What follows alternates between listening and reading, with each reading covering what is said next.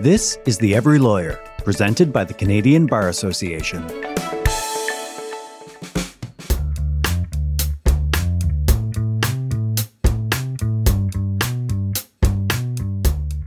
Tansi, bonjour, and hello everyone. Welcome to Conversations with the President. My name is Brad Regier. The Truth and Reconciliation Commission report, published in 2015, contained 94 calls to action, things that needed to be done in order for reconciliation to take place. In this episode, we're going to discuss calls to action 34 through 40, all of which deal with Indigenous people in the justice system. In his 2020 report, corrections investigator Dr. Ivan Zinger talked about the indigenization of the federal correction system, calling it a national travesty. Indigenous people make up 30% of the federal prison population. Indigenous women make up 42% of the female prison population. This is not a one-dimensional problem, and moving to a place of equal justice will take a multifaceted solution. To talk about this problem and discuss solutions, my guests today are Harold Johnson, who has worked in a host of occupations, but most relevant to us, he is a lawyer with a Master of Laws from Harvard and 10 years as a Saskatchewan Crown prosecutor under his belt. He's also a prolific author, writing both fiction and nonfiction, including the book Firewater, How Alcohol is Killing My People, and Yours, which was nominated for a Governor General's Award in 2016, and Peace and Good Order, the case for Indigenous justice in Canada. Welcome, Harold. Thank you for joining us. Thank you for having me. My other guest is Stacey Soldier, a proud member of the Swan Lake First Nation who grew up in Thompson, Manitoba, an associate with Cochrane Saxford Barristers and Solicitors in Winnipeg. She has worked as a criminal lawyer since being called to the Manitoba Bar in 2008. She was part of the intervener legal team acting for the Assembly of Manitoba Chiefs before the National Inquiry into Missing and Murdered Indigenous Women and Girls. In 2018, she appeared as counsel on their behalf at the criminal justice system's hearings in Quebec City. And Stacey, welcome. Thanks for joining us here. Thank you for having me today. So we only have a little bit of time, and I know this is a big subject area, dealing with the calls to action with regard to criminal justice. Harold, I'm going to start with you.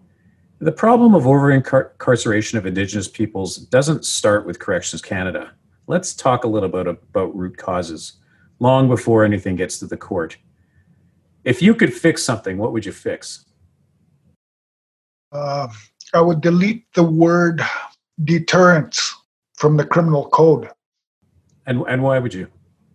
Firstly, it doesn't work. It's never worked. What we're dealing with is unhealthy communities. And the communities are made unhealthy by the justice system, in part, by police, by taking our people and sending them to jail, where they learn a new culture. Residential schools erased our culture, but they didn't give us a replacement one. In about 1960 in Saskatchewan, we started locking up Aboriginal people, and the incarceration rate has continuously climbed since then. We changed the criminal code in about 95, added section 718(2)(e). Didn't make any difference. The incarceration rates continued to climb. Supreme Court came down with the decision R versus Gladue, told judges to pay attention to what the legislation said, that they have to take into account the unique circumstances of Aboriginal people. Nothing changed. Incarceration rates continued to climb.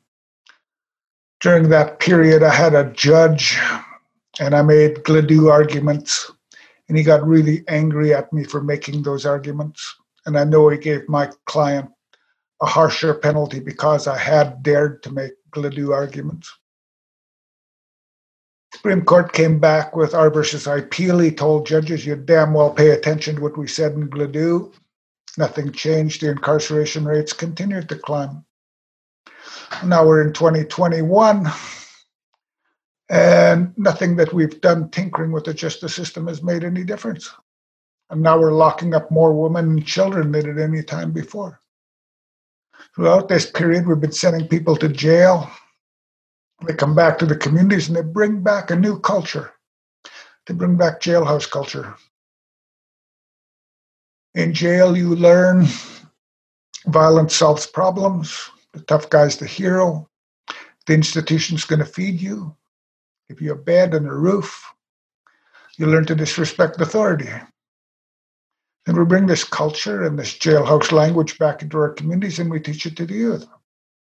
We've got youth today who think the jailhouse culture is Aboriginal culture. And through this process, we continuously destroy our communities. But justice isn't interested in communities. We got this story we tell ourselves that justice is about the individual. And that we can only deal with individuals. And it's not our business to solve community problems. And in maintaining that attitude, we're destroying communities. And we need healthy communities to have healthy people. Thanks. Stacey, do you have anything you want to add to that? The only comment I can really add to that is just there's this expectation from the public that the criminal justice system has to deal with people. They've got to lock people up. And so, these very American ideas and these very old, I say old-fashioned ideas about crime and punishment really takes over, particularly when you see cases that attract a lot of media attention.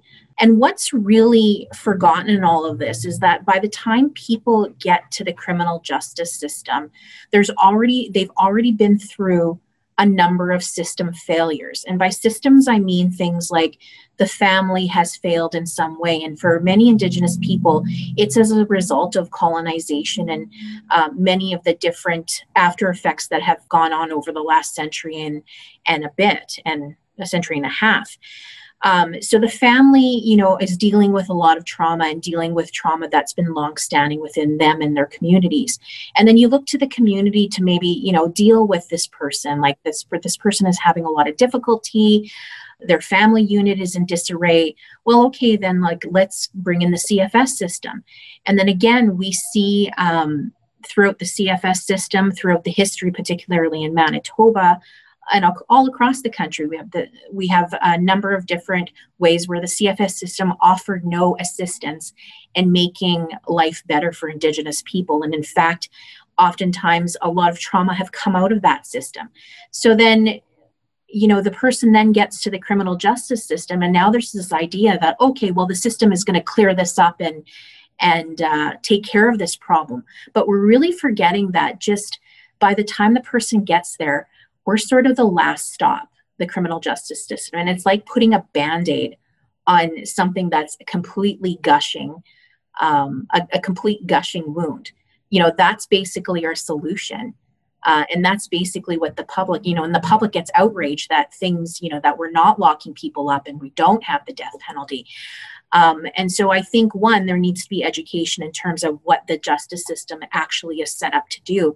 And then also the realities of what are some of the things that has brought a person to the criminal justice system, and understanding of the failures that have occurred that have put them in this position. Can you give me some examples of times when the system failed Indigenous peoples? Easy. A woman and her boyfriend, they're young, in their 20s. They're having a couple of beer. They're not drunk. They've only had a couple. They're sharing a cigarette. He reached over and took the cigarette out of her mouth before she was ready, and something about him touching her lips triggered her PTSD and her fight, flight, or freeze. The next thing she remembers, she's outside, and she was giving the knife to her aunt. She'd stabbed her boyfriend 7 times.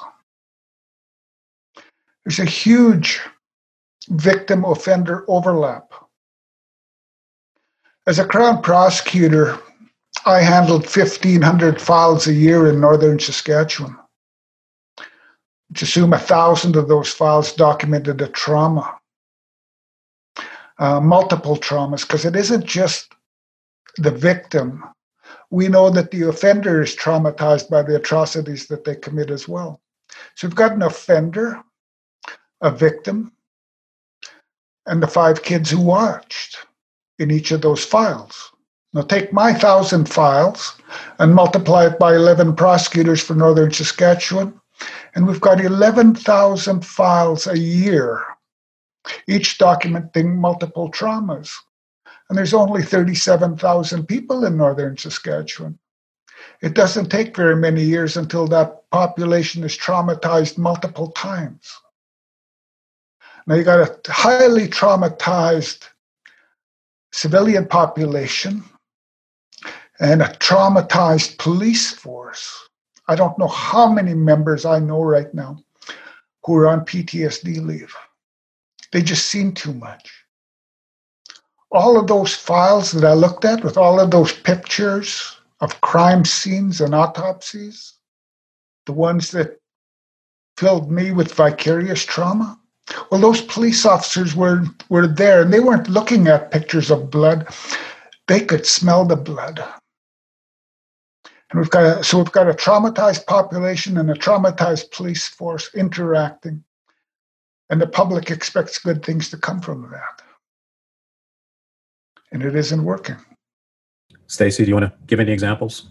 Well, I think in Manitoba, we have a pretty clear example of the fact that it's been, 30 years since the AJI, and things in the criminal justice system in this province are more or less exactly the same as what was described in that report. There's been very little movement or engagement to try to deal with the issues that was found within. And by example, I use the example I can point to is access to justice in northern Manitoba, where there's issues with the bail system. And Justice Chris Martin of the Manitoba Court of Appeal has a very pointed decision at the system in Belfour and Yonge, which was just from last year, where it can take days, if not weeks, for a person to be able to get their day in court for a bail application.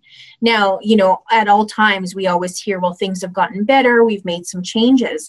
But really, and what I've seen in other provinces and their sort of movement to deal with Indigenous over-incarceration in their provinces, and it always seems to me, unfortunately, that Manitoba is a day late and a dollar short. Like innovation here was a great thing when there was extra phones put into the remand center during COVID, so people can, more lawyers can try to get in touch with their client. There's just doesn't seem to be that real sense of urgency to move forward. And it's not as though it's not as though those in power don't know what to do. The AJI and the number of reports that have happened since then really gives a roadmap. It's not a great mystery of things that need to get done because it was laid out 30 years ago. Sorry, just for our listeners, the AJI, that's the Aboriginal Justice Inquiry, which was conducted here in Manitoba. So access to justice, everyone's talking about it now. Courts are talking about it. Bar associations talking about it. Law societies are talking about it. What does access to justice mean for Indigenous people? With the present system, it's impossible. Our biggest problem is poverty. We can't afford lawyers. That's the problem with the justice system. It's too expensive. We got this class of people, parasitic class of lawyers living off the suffering of the people.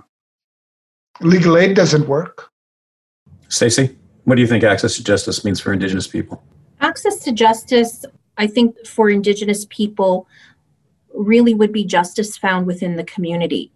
And as I said, the Aboriginal Justice Inquiry, the AJI, it describes, this plane load of people, generally white people, who come in for the day. They're not part of the community. They don't know the community.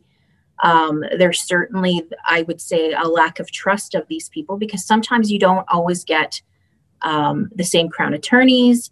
For the most part, you do get the same legal aid lawyers, but they come in, they administer justice, and I use quotations when I say that, and then they pack up and they leave until the next month or whenever, if the weather is fine and they can come back in. But sometimes the weather isn't great and there may be a month a month or two or even 3 before they can come back in. And so even something as simple as being able to administer justice in their own way, there's some communities that have justice committees where elders, sit with the judge at the table. And I took part in one out in Waiwasi-Kapo, where I came out and I was dealing with a matter. But those are very rare. I think Peguis might do that. Lake St. Martin, the nearest court center to them is Acheron. But again, these sort of changes are done very incrementally and very slowly. So I know we talked a little bit about aspects of society and their reaction in terms of what they want. They want punishment. So when there are alternative methods of sentencing, like sentencing circles, there's healing circles, critics will say that's not punishment. And there's that sense that there has to be punishment. Perpetrators must be made to hurt, or else they've gotten away with it and they won't change. How do you respond to that? We need free education in this country. The demand for greater and greater punishment and more justice. We now have 326 RCMP officers in northern Saskatchewan policing a population of 37,000. Imagine a small city with over 300 police officers in it. City the size of Moose Jaw. And the problem is trauma. We don't need 326 police officers. We need 326 trauma counselors. Every time we ask for help, they send us more police. Sending more police to fix the problem is like asking for more buckets to fix a leaking roof. The greater the demands to punish and hurt, the more punished and hurt our communities become. And the more punished and hurt our communities, the more hurt our people are. Stacey, how would you respond to those critics? Well, I think there's certainly a misunderstanding and lack of education in the fact that throughout history, distrust in the system has developed not only for what's been implemented as the justice system, and it was essentially forced on Indigenous communities, but also the professionals working within it. And so sometimes this is a really hard thing for lawyers to comprehend and even to contemplate, that we're a part of this racist colonial system. Even today, from certain Indigenous perspectives, the law was only ever designed to be enforced against Indigenous people and never meant to serve them. And so when you look at different examples within the justice system, such as bail, so a surety or cash bail, requirements of a residence. So if a person is relying on a family member back home on the reserve to assist them in getting out of jail, they wouldn't qualify for a surety unless it's a named surety, unless the court's prepared to accept the person as being a named surety. Oftentimes people don't have money to put down on a cash bail. And I know the Supreme Court has come out with some decisions that really targets the bail system. But the realities of practice and the realities of the people that we're dealing with within this justice system, people just don't have the resources of that at all. And so one of the things to keep in mind as well when we discuss concepts like access to justice, this involves more than access to legal representation. I would say it involves access to adequate, competent, and effective legal representation that acknowledges, understands, and listens to these Indigenous communities and the people. And so that requires really difficult conversations and really difficult self-reflections about racism and colonialism. So what can lawyers do specifically? Is cultural competency, which the TRC report talks about, is that what is needed? In part, but before we get to that, teach lawyers about trauma. Lawyers need to know what is going on. So your witness who can't remember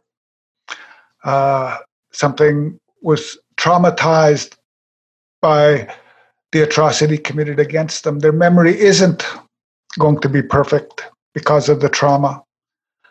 They're not lying when they don't remember. The woman who laid there and let her assaulter do what he wanted wasn't consenting. Trauma results in fight, flight, or freeze. She laid there not doing anything because she couldn't move. She was frozen. Just a couple of examples about trauma. But every lawyer and every judge needs to learn about trauma, how it works, what its impacts are on the people. Remember that the offender was traumatized as well. And especially when you've got victims, and especially victims of sexual assault on the stand. We have to remember that they were traumatized and their answers are going to reflect that. Just because they can't remember time doesn't mean that they're lying. It means that their brain wasn't recording things. And if they don't remember things that you'd expect them to remember, it's because the brain didn't want to remember that. It's too painful to remember, so it blocked it. I wished I'd have known more about trauma while I was practicing. I haven't been in a courtroom in 5 years. My trauma is healing, and thankfully I'm forgetting a lot of things. But I wish that I had known more about trauma when I was in practice. It would have helped me, and it would have helped the people that I was trying to serve. Stacey, what do you think? Well, I take Harold's comments very seriously, and I was really lucky that throughout the fall, I had the opportunity to get pointed to the Trauma Informed Lawyer podcast. And it really had me thinking, because I'm a sessional lecturer at the Faculty of Law at the University of Manitoba. And so that's certainly recommended for my students that they take a listen to that podcast, as well as this one, of course. But while I was getting ready for the first day of class in early January, I had actually sent out an email to the class because what we talk about, it's Aboriginal law and specific topics in criminal justice and family law in relation to child protection, is that I reminded them that these topics are not easy topics. And particularly with the TRC, which was part of the readings for the first day of class, even in preparation for it, every year that I've taught this, I generally have to take a step back and do something positive and not think about it, because it is very traumatizing to read this. I have family members who attended residential school, including my mother.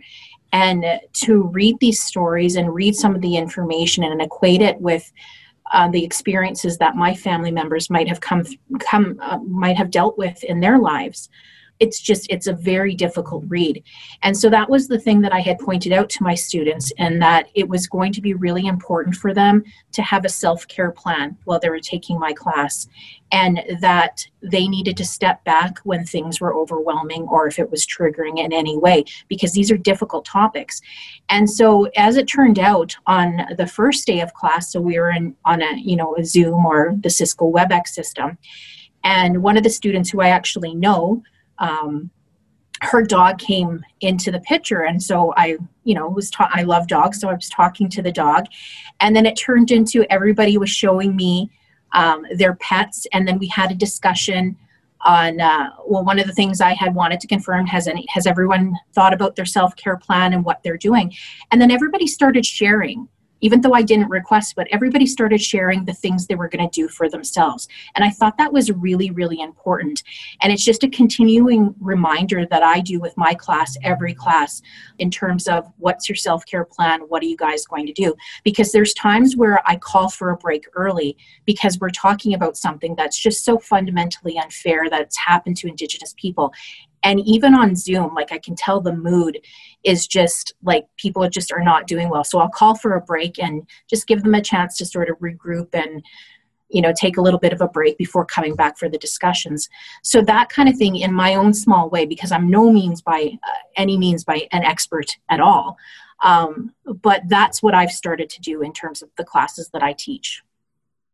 Thank you both for sharing. I'm the first Indigenous president of the Canadian Bar Association. I've tried to make priority the calls to action. What do the two of you think that groups like the Canadian Bar Association or the Federation of Law Societies, what can they do? I don't believe tinkering with the system is going to make any difference. We've been tinkering with it for at least 50 years. The last Justice Conference I was at was in Winnipeg, and Ovid Mercury spoke. He remembered the first conference he was at was in 1970 on a boat on Lake Winnipeg called Indians in the Justice System. We've been coming together having these conferences every year, and I've attended a lot of them. And nothing changes.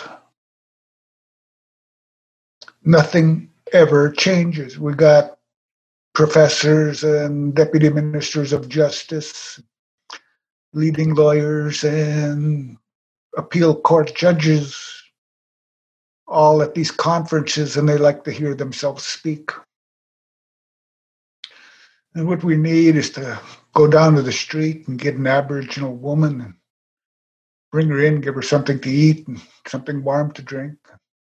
Ask her what it feels like to be an Aboriginal woman on the streets of Winnipeg. This justice system we have has been around for 1,500 years. And for 1,500 years, it has failed. You can show me no proof that the justice system has reduced crime.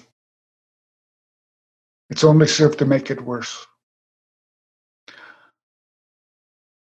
We scrap the justice system, chase it the hell out of our communities, and rebuild our own without judges, without lawyers, without law societies. There's a lie going around that we don't have a death penalty in Canada. We do. For every year a person is incarcerated, they reduce their life expectancy by 2 years. So as a Crown prosecutor, if I asked for 30 years of jail time cumulatively over several accused, double that by 2, life expectancy in Northern Saskatchewan is about 60 years. I've taken a life. And I know after 10 years as a prosecutor, cumulatively, I've taken several lives. We have to recognize that 95% of the men incarcerated in Edmonton were physically or sexually abused as children. And 97% of women incarcerated were physically or sexually abused as children. And until we start to fix that, there's nothing that the justice system has to offer us. Stacey, do you have anything to add to that?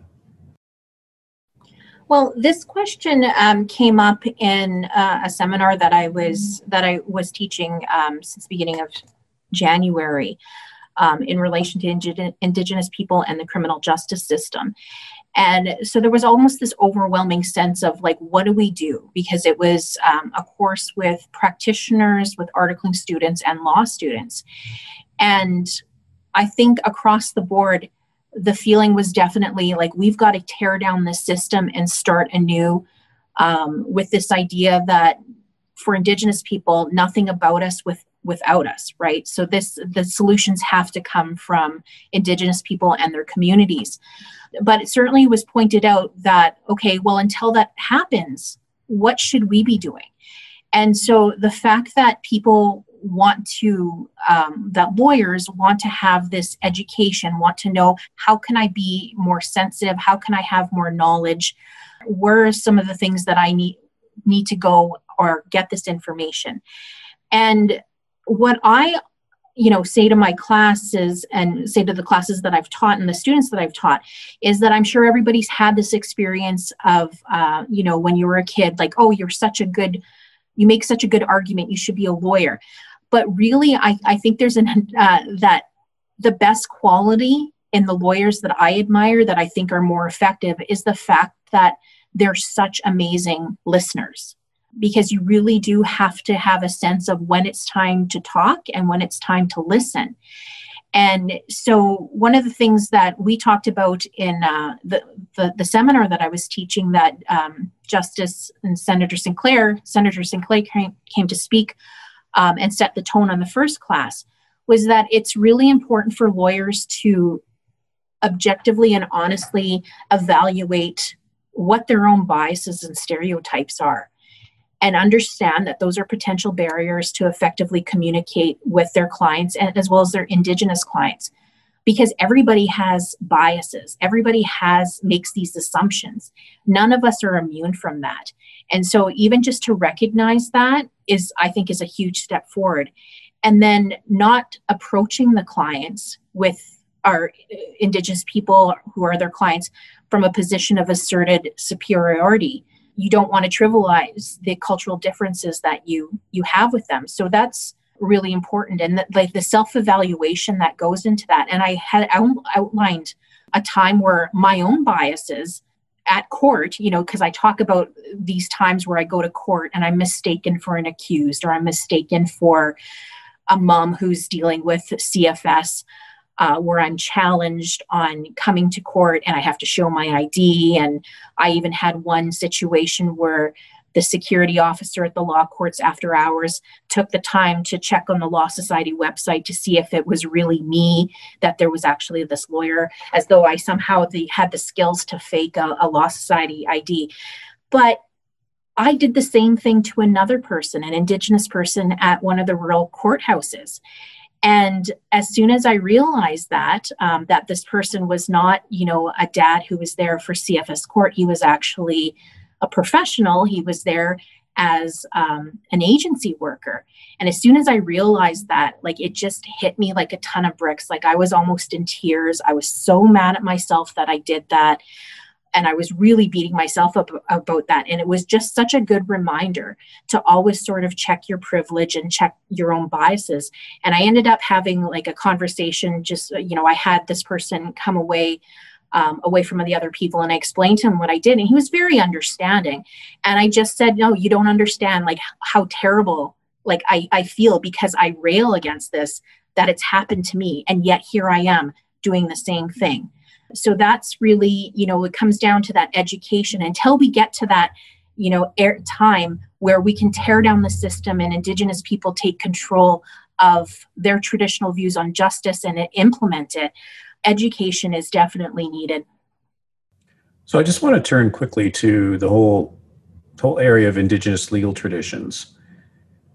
What difference do you think the official recognition of Indigenous legal traditions would mean in terms of the overrepresentation of Indigenous people within the criminal justice system? How about I start with Stacey this time? Well, I think I've said this before. We really kind of look back to the AJI and see what it says about legal traditions. Because it's not all just a thing about sentencing circles and people are getting away with crime and whatever else. There's a comment, and I think it was from the AGI, where it's really important. The elders' advice would be watch twice and speak once, and I think that's incredibly important. How it would look, we're kind of seeing that and watching with Bill C-92 in the child welfare system. Now, that particular bill, there was some issues with it when it was first introduced, and now it's passed into law, and it's now called an Act Respecting First Nations, Inuit, and Métis Children, Youth, and Families. And where communities are able to develop and implement their own code as it relates to child welfare systems, I don't see why that can't also be done with respect to First Nations and Indigenous communities as well. So I think this is almost I don't want to say a test case, because child welfare, I think on its own, is a very important issue that there definitely needs to be some, I don't want to use the word self-governance, but certainly First Nations control over their own systems. I think that's really important. But that might be a way to work towards Indigenous control over their own legal systems. Harold, what do you think? I really struggle with this idea of Indigenous law. I'm from northern Saskatchewan. I'm Woods Cree. And my understanding of our tradition is we have no law. Law is this thing that the Europeans brought here. Law is about the rules made by the tyrant. And we never had any tyrants. So we never had any rules that we could call law. We had a way of living together, a way that worked. It was ecological. It changed over time. We adapted. The best story I've got that explains how we dealt with things, let's take the most atrocious crime that we can think of as humans, and that would be murder. So if someone murdered my brother, there's 4 options that I have. The lowest form would be to go murder that person back. Second would be to do nothing. Maybe my brother was an asshole and he deserved it. Third would be to ask for gifts that the person who killed my brother should pay. So a teepee, a horse, a dog team, pile of buffalo robes. But the highest form that I could take would be to take the person who murdered my brother and adopt him as my brother. And he could take my brother's place. And he'd be responsible for my brother's children and my brother's wife. But I really don't believe that we had anything like law or anybody to enforce it. We had Smaginus. Smaginus walked alone, carried a whip, and if he came to your community, you put your head down because you should be ashamed that he had to come visit you. They were in existence up until the RCMP arrived, and the family of one of the last Smaginus, his children told me that their father said the hardest thing he had to do was to go into a community and whip a man who'd been having sex with his own children. I know some stories about how you to become a Smaginus. One of the things was you go into a muskeg on the longest day of the year and stay there from sunset to sunrise, not wearing any clothes, holding on to 2 stakes. And of course, in a muskeg in the summertime, there's going to be mosquitoes, and you weren't to flinch. And it taught the Smaginus how to take 1,000 little bites. There was a lot more to it. That's just one story, one example of how they became. We're almost out of time. I want to ask you both, what gives you hope for the future? Land-based healing. A friend of mine set up a program called Camp Hope out of Montreal Lake, and healing whole families, taking them out onto the land. And traditional 28-day treatment programs have success rates between 2 and 5%. 2% for the treatment centers we send our people to, 5% if you spend thousands of dollars a week and go to places like Vancouver. Camp Hope, taking people onto the land, had a success rate in the high 70% range. And he told me that sometimes when he brings people back at the end of the day, they'd be crying. They'd say, I'm an Indian, but I never set a fishnet before. I'm an Indian, but I never set a rabbit snare. So taking people out onto the land, connecting them, gave them their identity back. I'm Indian. And it also gave them a sense of belonging. I belong here. I belong on this land. And when you have your identity and a place to belong, you can begin to heal. So if we're going to go forward with the justice system, and it's not going to go away just because Harold Johnson is really upset about it, maybe we can marry the two. Instead of sending people to jail, let's send them to bush camps. Reconnect them to the land. Give them their identity back. Give them a sense of belonging. What I learned in the justice system is that people respond when you give a shit about them. Just showing that you care a little bit, and people would respond. That objective, professional attitude just drives people away. So if I'm going to tell anything to lawyers in the profession, coming into the profession, learn to give a shit. Learn to care.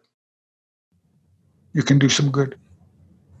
Stacey, I'm going to give the last word to you. What gives you hope? What gives me hope when I see the students that I've had at the Faculty of Law in the last few years who've taken my class, when I've been invited to speak at high schools. I took part in a living library in one of the local school divisions with grade 6 students.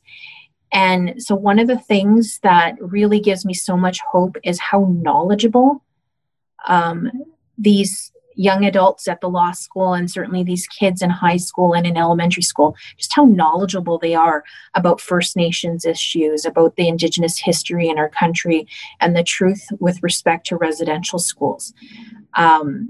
They just have this knowledge about it and this understanding that, you know, looking back to me being in law school or even in my education growing up, that information wasn't provided. And in law school as well, there's a lot of interest in taking the class, the seminar that I taught, as well as the class that I'm in. I find my students just are so incredibly engaged and so knowledgeable. And so it's when we break down the barriers and we do things like read and listen and attempt to incorporate the calls to action, that's when we start seeing those underlying issues. We start seeing the different perspectives and move forward in a positive way. And so one of the things that I told the seminar, the first day and the last day, is that when we know better, we do better. And so not just with us personally, but the people around us within our practice. I want to say a big thank you to both of you for giving of yourselves today, for sharing your insights, your wisdom, your personal stories. This is a very difficult subject area. It has to be talked about. I know it may make people uncomfortable, but unless we talk about things, nothing's going to change. So again, I want to thank you both from the bottom of my heart for joining me here today. Thank you for having us. Thank you for having me.